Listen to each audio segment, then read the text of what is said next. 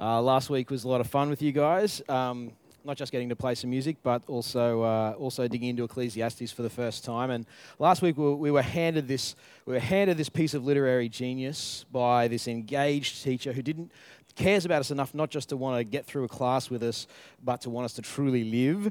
And then he pointed at our jobs and our reputations and our bank accounts and even our bodies, and he said, right, they are all just a warm breath on a cold morning. You got to know that. And they last about that long, and you can't even grab hold of them, which is quite a rude thing to say when you think about it, a bit confronting. And he says that we don't realize how much of the way we live is as dumb as trying to catch smoke when we work for gain, and that we should instead embrace the present, in both senses of that word present, as God's gift. But we live, eat and breathe gain, don't we? That's our world. And so we're going to need a journey. It's going to take more than that, just a single Bible talk to eat, pray, and love into gift. We're going to need a journey with meditation, reflection, and conversation with each other. And tonight, the teacher starts the next phase of the journey. Now, this evening, the teacher actually gets a little bit philosophical. And so I wanted to place him in the context of where he sits, because he asks a question that's a classic philosopher's question. Now, this is sort of the major figures of Western philosophy with Confucius thrown in there, just because, he's kind of influential. But to put it in context, the writer to the Ecclesiastes, the works of the teacher, are somewhere there. So very precise. That's about a 400 at least year gap where it could be. But you do see that this teacher is set, his works are set right at the beginning. Thales there of Miletus and the other Milesian philosophers, they're the earliest human philosophy that we know of. And so it's actually an appropriate sort of bunch of contemporaries for the teacher, because tonight he asks the great question. Well, one of, but possibly the great question that all the philosophers have asked. What is the good life? What makes a life worth living? Is it that it's an examined life, as Plato might say? There's million answers, but all of the big philosophers had that question in mind, and tonight the teacher has a crack at it. You can see the sort of a nice, amusing picture of all of the philosophers around a table having a discussion. Because we can see here at the start of chapter 2, Ecclesiastes 2 verse 3, we're picking up all the material. So if you've got a Bible there, start of chapter 2 is where we're going to kick off. 2 all the way to verse 3, verse 14. And he tells us what he is about. He begins this experiment, this project. I wanted to see what was good as we live.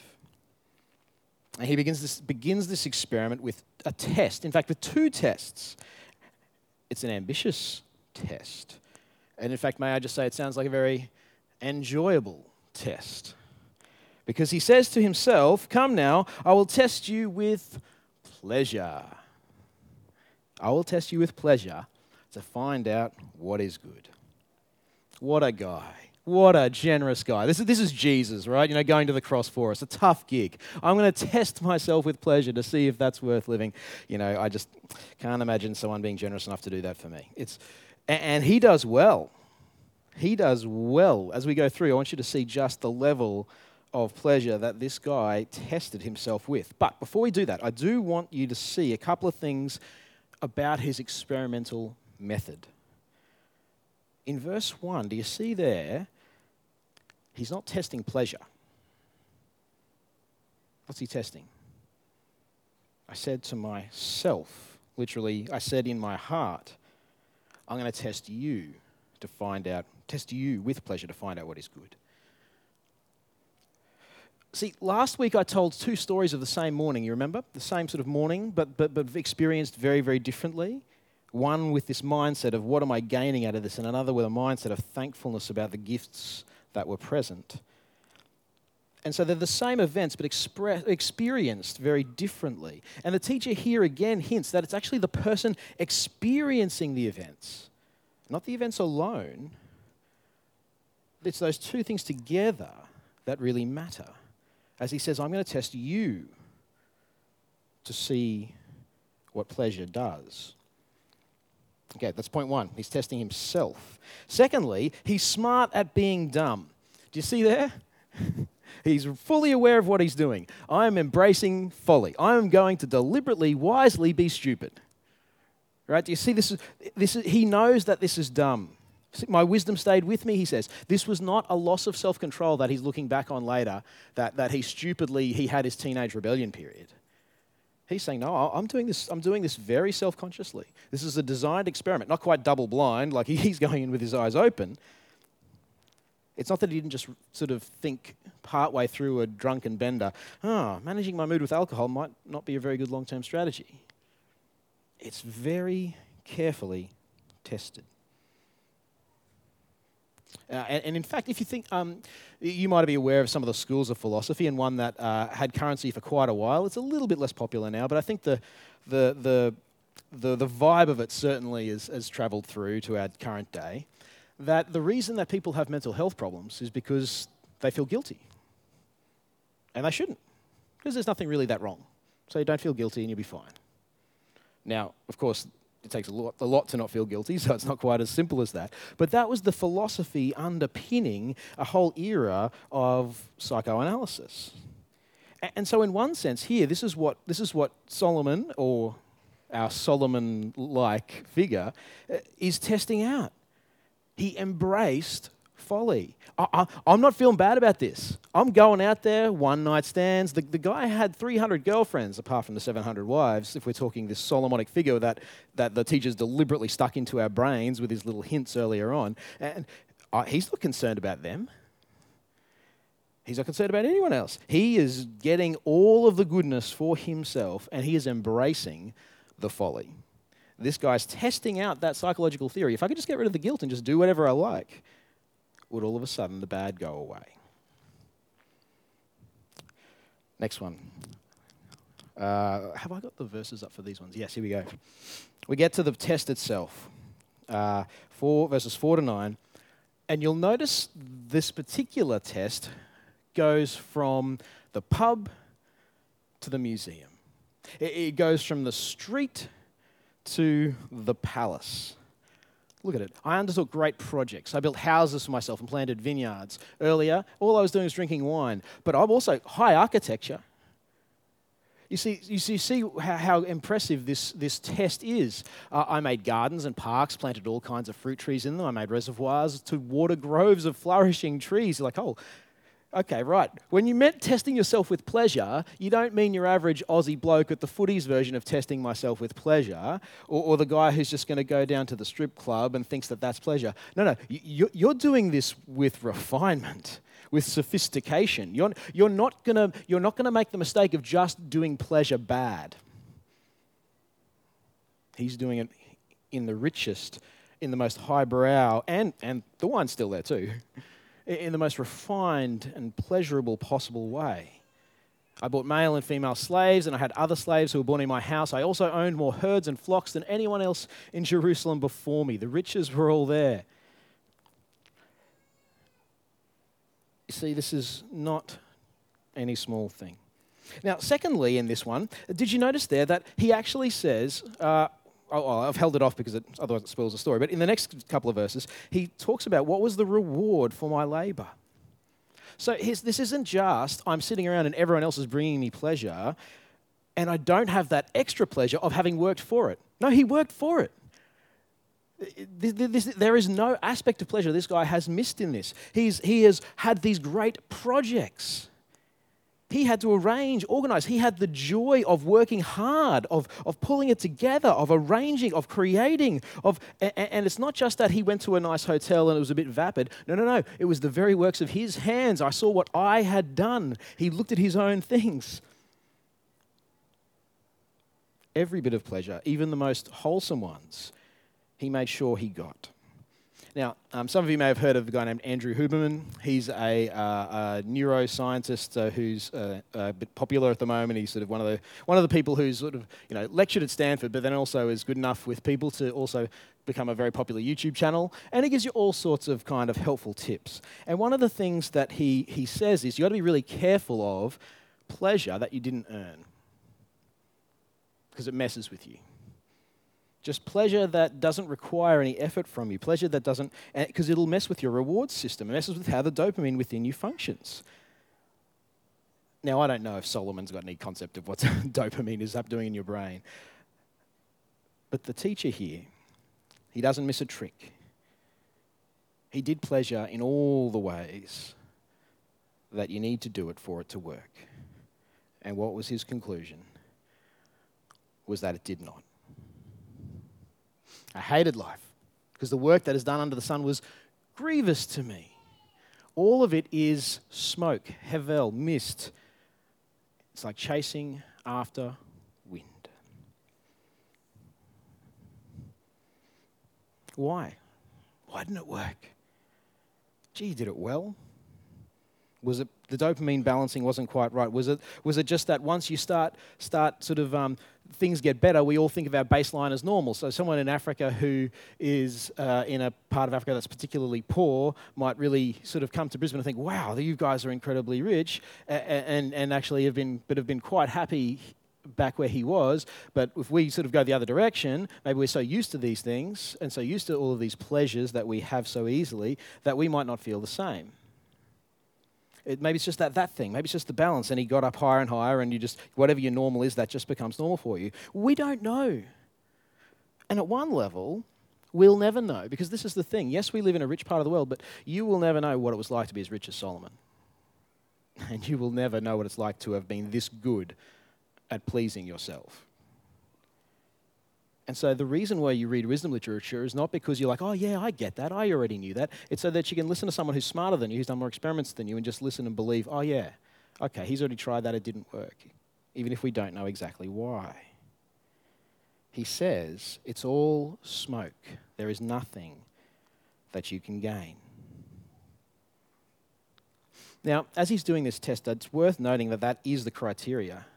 Do you see that's what his measure is? What was gained? What was gained? He's in that mode when he's doing these tests. The measure of what is good is whether I gain anything, whether actually in the end I can see that I've moved the needle, I've put a dent in the world, I've changed things so that I'm better off than I was before. And we'll see that as we go through the test. He's in gain mode before we switch.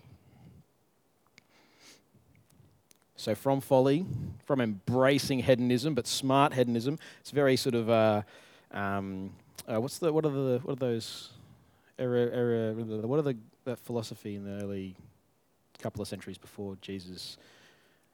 What is it? The hedonistic one. You know the one that anyway, it's in my tongue. It's very smart hedonism. Their principle is seek pleasure to the point of pain, but no further. Now from there he switches. Now his teacher switches and he says, no, I'm going to move from folly and whatever I want to get to every ounce of skill and self-discipline that I have. I'm going to test wisdom. I'm going to test wisdom. Now, have I got the wisdom bit? Oh, I haven't got that one up there. And so we'll skip through it because we do have a lot to get through. And he ends up testing wisdom to see whether it's better. And in the end, actually, no, wisdom does come out on top. Wisdom, and you think, well, hold on, I actually did the pleasure thing really wisely. But instead he says, no, living differently, living not just to please my every whim, but actually to build up things for the future. That idea of a delayed gratification, of setting things up for the future. I'm going to be wise, I'm going to be disciplined. Well, it's better. It's better. You're using insight. You know how it's going to turn out. You know that after the wine, there's going to be the hangover, and so it's smarter. And so he says, I did everything in Proverbs. I followed all the self-help videos on the internet. Every life hack that works, I did it. And it does help in achieving things. It does. But then he takes a step back and he looks at both sides and he says, oh, hold on. The foolish guy who lived like that, he's going to die. And the wise guy who lived like this, he's going to die. They both die. So what's gained? There's no gain. There's no gain. I've got to leave it behind. Once I die, I can't take things with me. There's no gain. And so he hates everything. So this is the thing. So first of all, he hates the things that he worked for there. You see that in the second paragraph. I hated the things that I worked for because I can't take them with me. There's nothing to gain there. Second of all, verse 20, I hated the work itself. It's not just the things that I got out of it and made me hate it, even though, hold on, they were the good things that I was enjoying before. But now, when I got the wisdom to look back and see that they don't gain me anything, then I hated the things that I used to like. And then I hated the work that I had to do to get them, because someone who didn't work for it will get it, and they don't deserve it. And that thought just soured the whole thing for him, so he didn't even enjoy work anymore. And then verses 22 to 23, he hated the stress of every day. The worry of achieving, the next thing I've got to get to, the next milestone, that sense of gain, and I've got to make some gain, I've got to make some gain. The stress of it all. You see, even wisdom, even successful living, he says, mate, once you step back and realize there's no gain from it, you realize it's smoke. It's smoke. You can be very successful at living, and that doesn't help you. You don't get anywhere from it. And it's hard to understand why it's like that when you're in gain mode, because you're just in this frustrated rut and you don't even know why you're frustrated. And yet, in this cheeky little bit at the end there, sort of always wanting to go one level of meta further than what you have, he says, oh yeah, but even the anxiety, well, that's just smoke too. You can't even grasp and understand the anxiety. This too is smoke. You can't grip it and understand it. You can't understand exactly why. You can't even get it. And you can't control it. It's just going to go away because you're going to die one day. You see, he just steps back and says, well, what about, yeah, but what does that achieve? And steps back, well, yeah, but what does that achieve? Steps back, well, yeah, but what does that achieve? Until he comes to the end of the possibilities of the gain mentality. And he comes to probably the most poignant turning point. Well, this has got to be one of the most poignant turning points in all literature.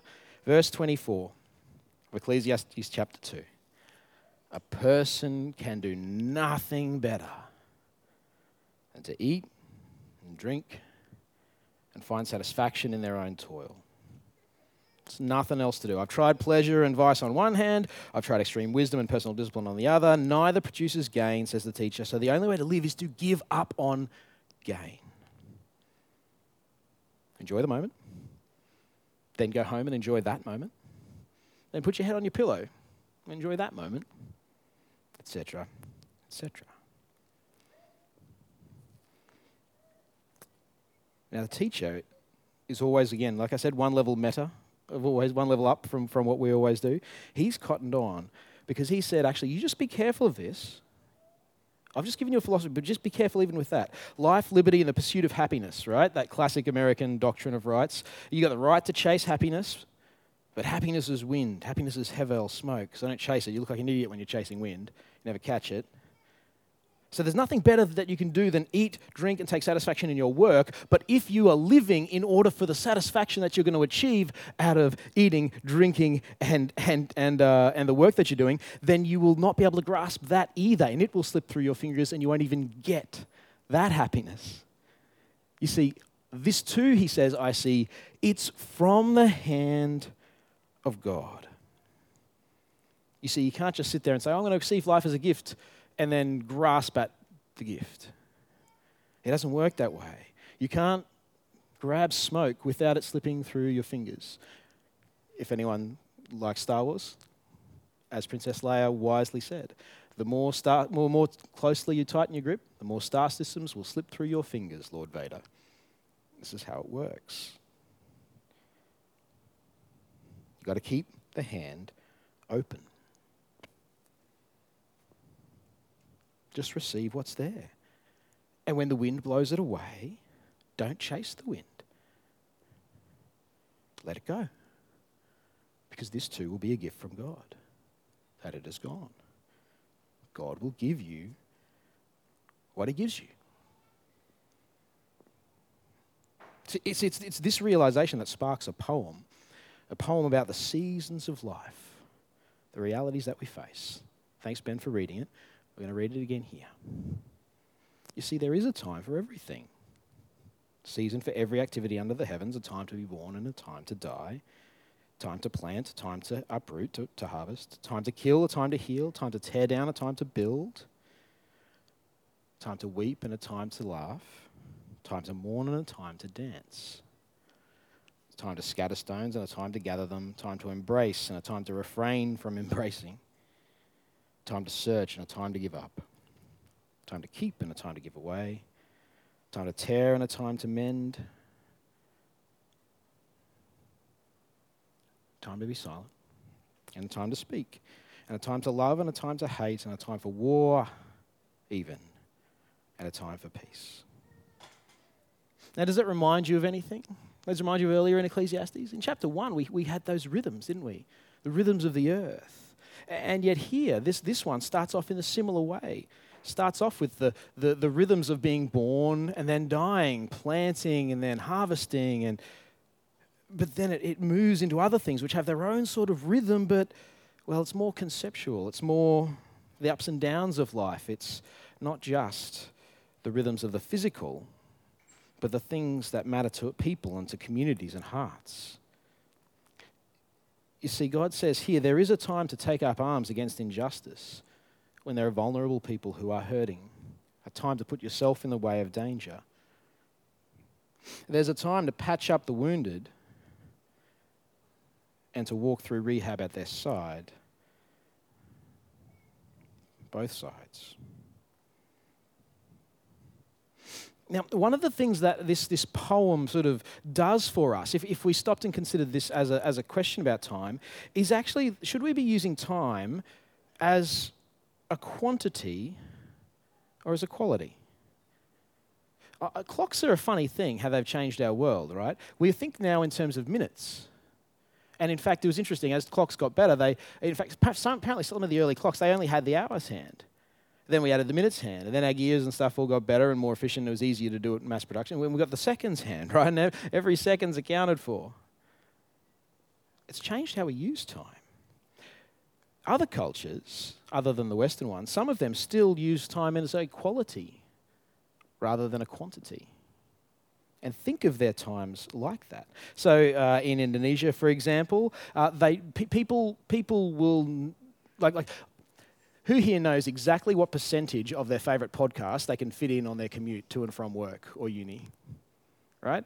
I know it's this. Yeah. Some of us know. You know exactly. Okay, this is the long podcast. Okay, this is my podcast for this because it fits in the time, and I'm doing things. I'm being productive while I'm travelling. In Indonesia, you don't do anything while you're travelling because you're travelling. That's what you're doing. It's a time for travelling. And so you travel. And I'm not necessarily saying that it's wrong to listen to a podcast while you're going for a walk or whatever. But there's this sense of a different way of thinking about time. In Samoa, if you are in Hobart, if you're 5 minutes late, you're probably okay. In Brisbane, if you're 15 minutes late, someone's allowed to be quite cross at you. In Samoa, if you're 2 hours late, you're fine. It's a different way of thinking about things. It's a different way of doing things. I remember once my ex-girlfriend, maybe there's a reason why she's ex-girlfriend, told me that if someone is 30 minutes late, then they're not worth waiting for. And that was bad because punctuality is not my strong point. So I got a little worried when she said that. But this hearing this poem is deeply cross-cultural for us. It's in times and seasons. And maybe we need to give ourselves a little bit more latitude in times and seasons. If you have people around, maybe that's a full day thing. Today I'm having people around for lunch because I've got to get ready in the morning. I've got to clean up afterwards. Got to talk to the kids about what's going on with it. There's lots of bits and pieces that need doing. maybe time is better thought of as a quality. I've even been thinking just this week, actually, that as I think of my time as a quality, rather than counting down the minutes and thinking, what can I fit into these minutes for gain, that I'm actually less distracted in that time. Because this time is a time for a thing. And I'm not just accounting for and freaking out about the minutes that are causing more anxiety for me. Anyway, moving on. This is all hard, says the teacher. This is all hard. Chapter 3, verses 9 to 14, if you're following along. Because we would like to be like this. Sounds very beautiful. It sounds very relaxed. It sounds very mindful and zen and just chilled out. But we're not like this, are we? We're not just rhythmic. And this verse kind of helps us to see this, because we're not just happy to be completely ignorant of the future. God has set eternity in our hearts.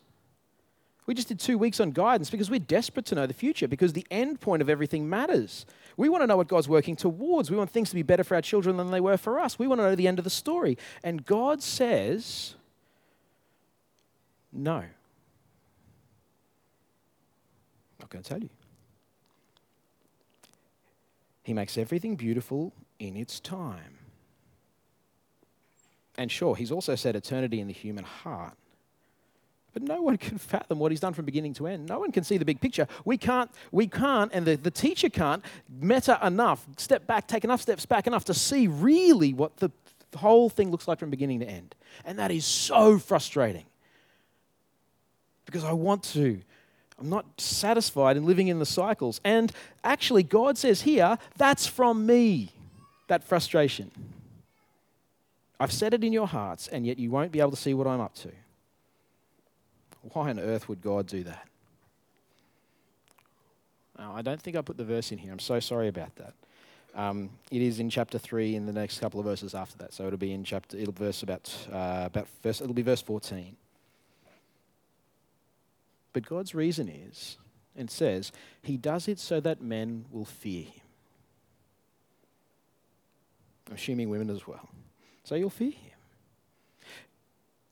That's what God is telling you right now. The reason that is like that is because he wants you to respect him. See, when you receive a time, when you receive a moment, it comes so that you might fear God. You don't know what's going to happen next, so that you will know that you're not God and he is. And you desperately want to know what happens next, and yet know that you can't know it, so that you will fear the God who does and respect him, rather than assuming your mastery over the universe, assuming that you can know.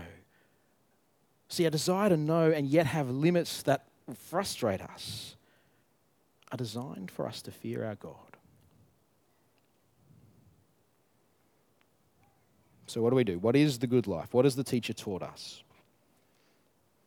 Well, kind of what we've observed already, that good living is as much about how we experience what we're doing as it is what we're doing. Quality of life is about how we face things as much as the circumstances with which we face them. So how are we going to face it? I've got 3 things for us tonight. Well, the teacher has. Live in the moment, not in the minute. I think there's room to change our thinking in terms of the quality of time rather than the amount of time. Sure, we've got to navigate the world, and other people are going to have standards for the minutes that you take and all that sort of stuff, but if the result for us of stopping and taking time as a moment and a season that requires a certain kind of involvement from us, a certain kind of attention and presentness, and stopping counting the minutes, but being there for the moment, then perhaps we'll actually be more present for each of the moments. And I wonder if this may not be, in a weird way, in the end, more efficient than if we are constantly worrying about the efficiency. So live in the moment, don't be counting the minutes. Secondly, receiving the times. You see, God says there is a time for everything, and I don't like that. There's things in that poem that don't gel with my heart. War for one. And yet God says here, respect the rhythms. There's some surprising things in the poem that are uncomfortable, but there's a time when someone needs a hug when they are the last person that you want to hug. And you desperately don't want to be the one to give it to them. And there is a time when you want more than anything to just embrace someone, show them that you care, and yet it's not the time for that. That would actually hurt. That would actually be a really bad idea. And it is heartbreaking. I wonder if you've ever found yourself saying something like, man, who'd have thought I'd end up in this position, in this job, or not having this job that I thought I would at this age, in this relationship. Who would have thought? That's not what I pictured for myself. Or who would have thought I'm not in this relationship that I want? And yet having a duty to live in that season. A peace-loving nation who finds itself having to prepare for war.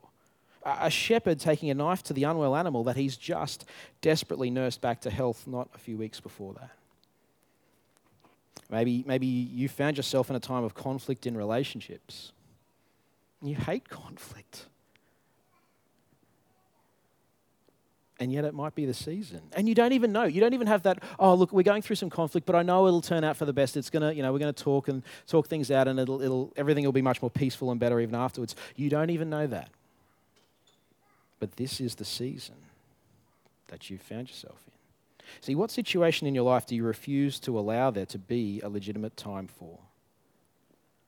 What do you refuse to allow that might be possible, that God would have had for you? What part of your life are you like, I just don't, this should never have been, this was not the plan. And so you don't embrace the season. You reject it. Do you think that there's never a time for you to weep? You don't want to. Well, there is time for that. I'm not telling you it's right now. The Holy Spirit is going to work in you in His timing, and we don't know what that is. That's the point. But there is a time to feel sadness, to cry. There's also times to suck it up. Push on through. Even though you don't feel like you can, even though you feel like it's beyond your strength, I can't do it. There's moments to suck it up and keep going. Now, please hear me. I'm not talking about an abusive situation when I say that. Far from it. If you find yourself vulnerable in an abusive situation, that'll be a season to call for help, and then with that help, safely run.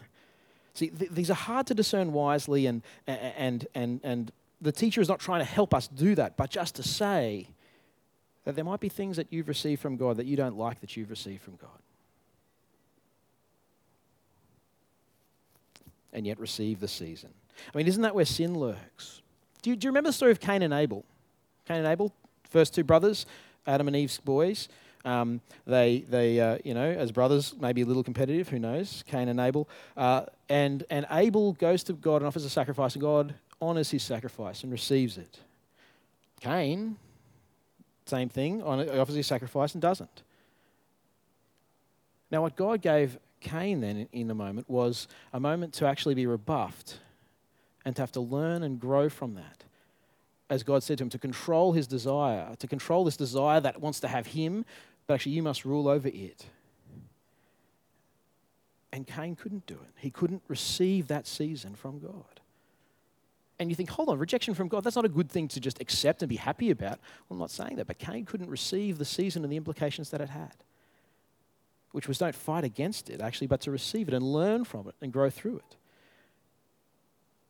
And so, beautiful Abel, whose name is the same word as smoke, Hevel, Abel, H-A-B-E-L, Abel, Hevel.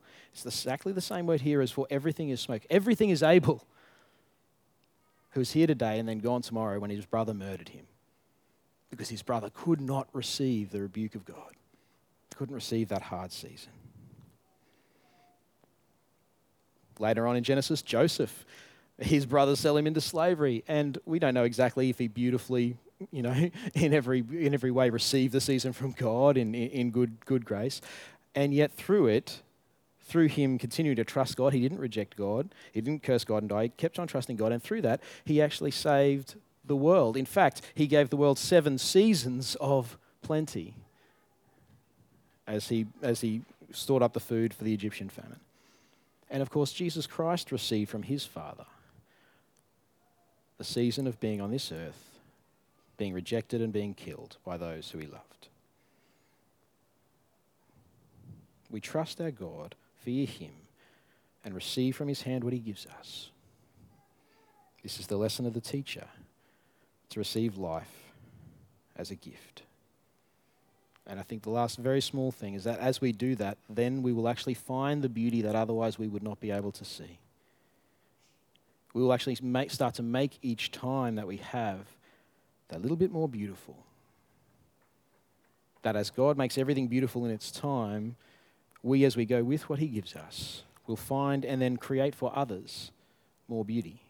There is something quite wonderful at someone who is sad and who lets themselves be sad with you.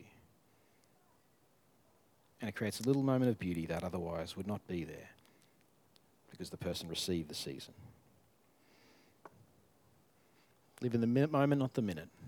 Receive the times and find the beauty. Let's pray. Heavenly Father, thank you so much for your word.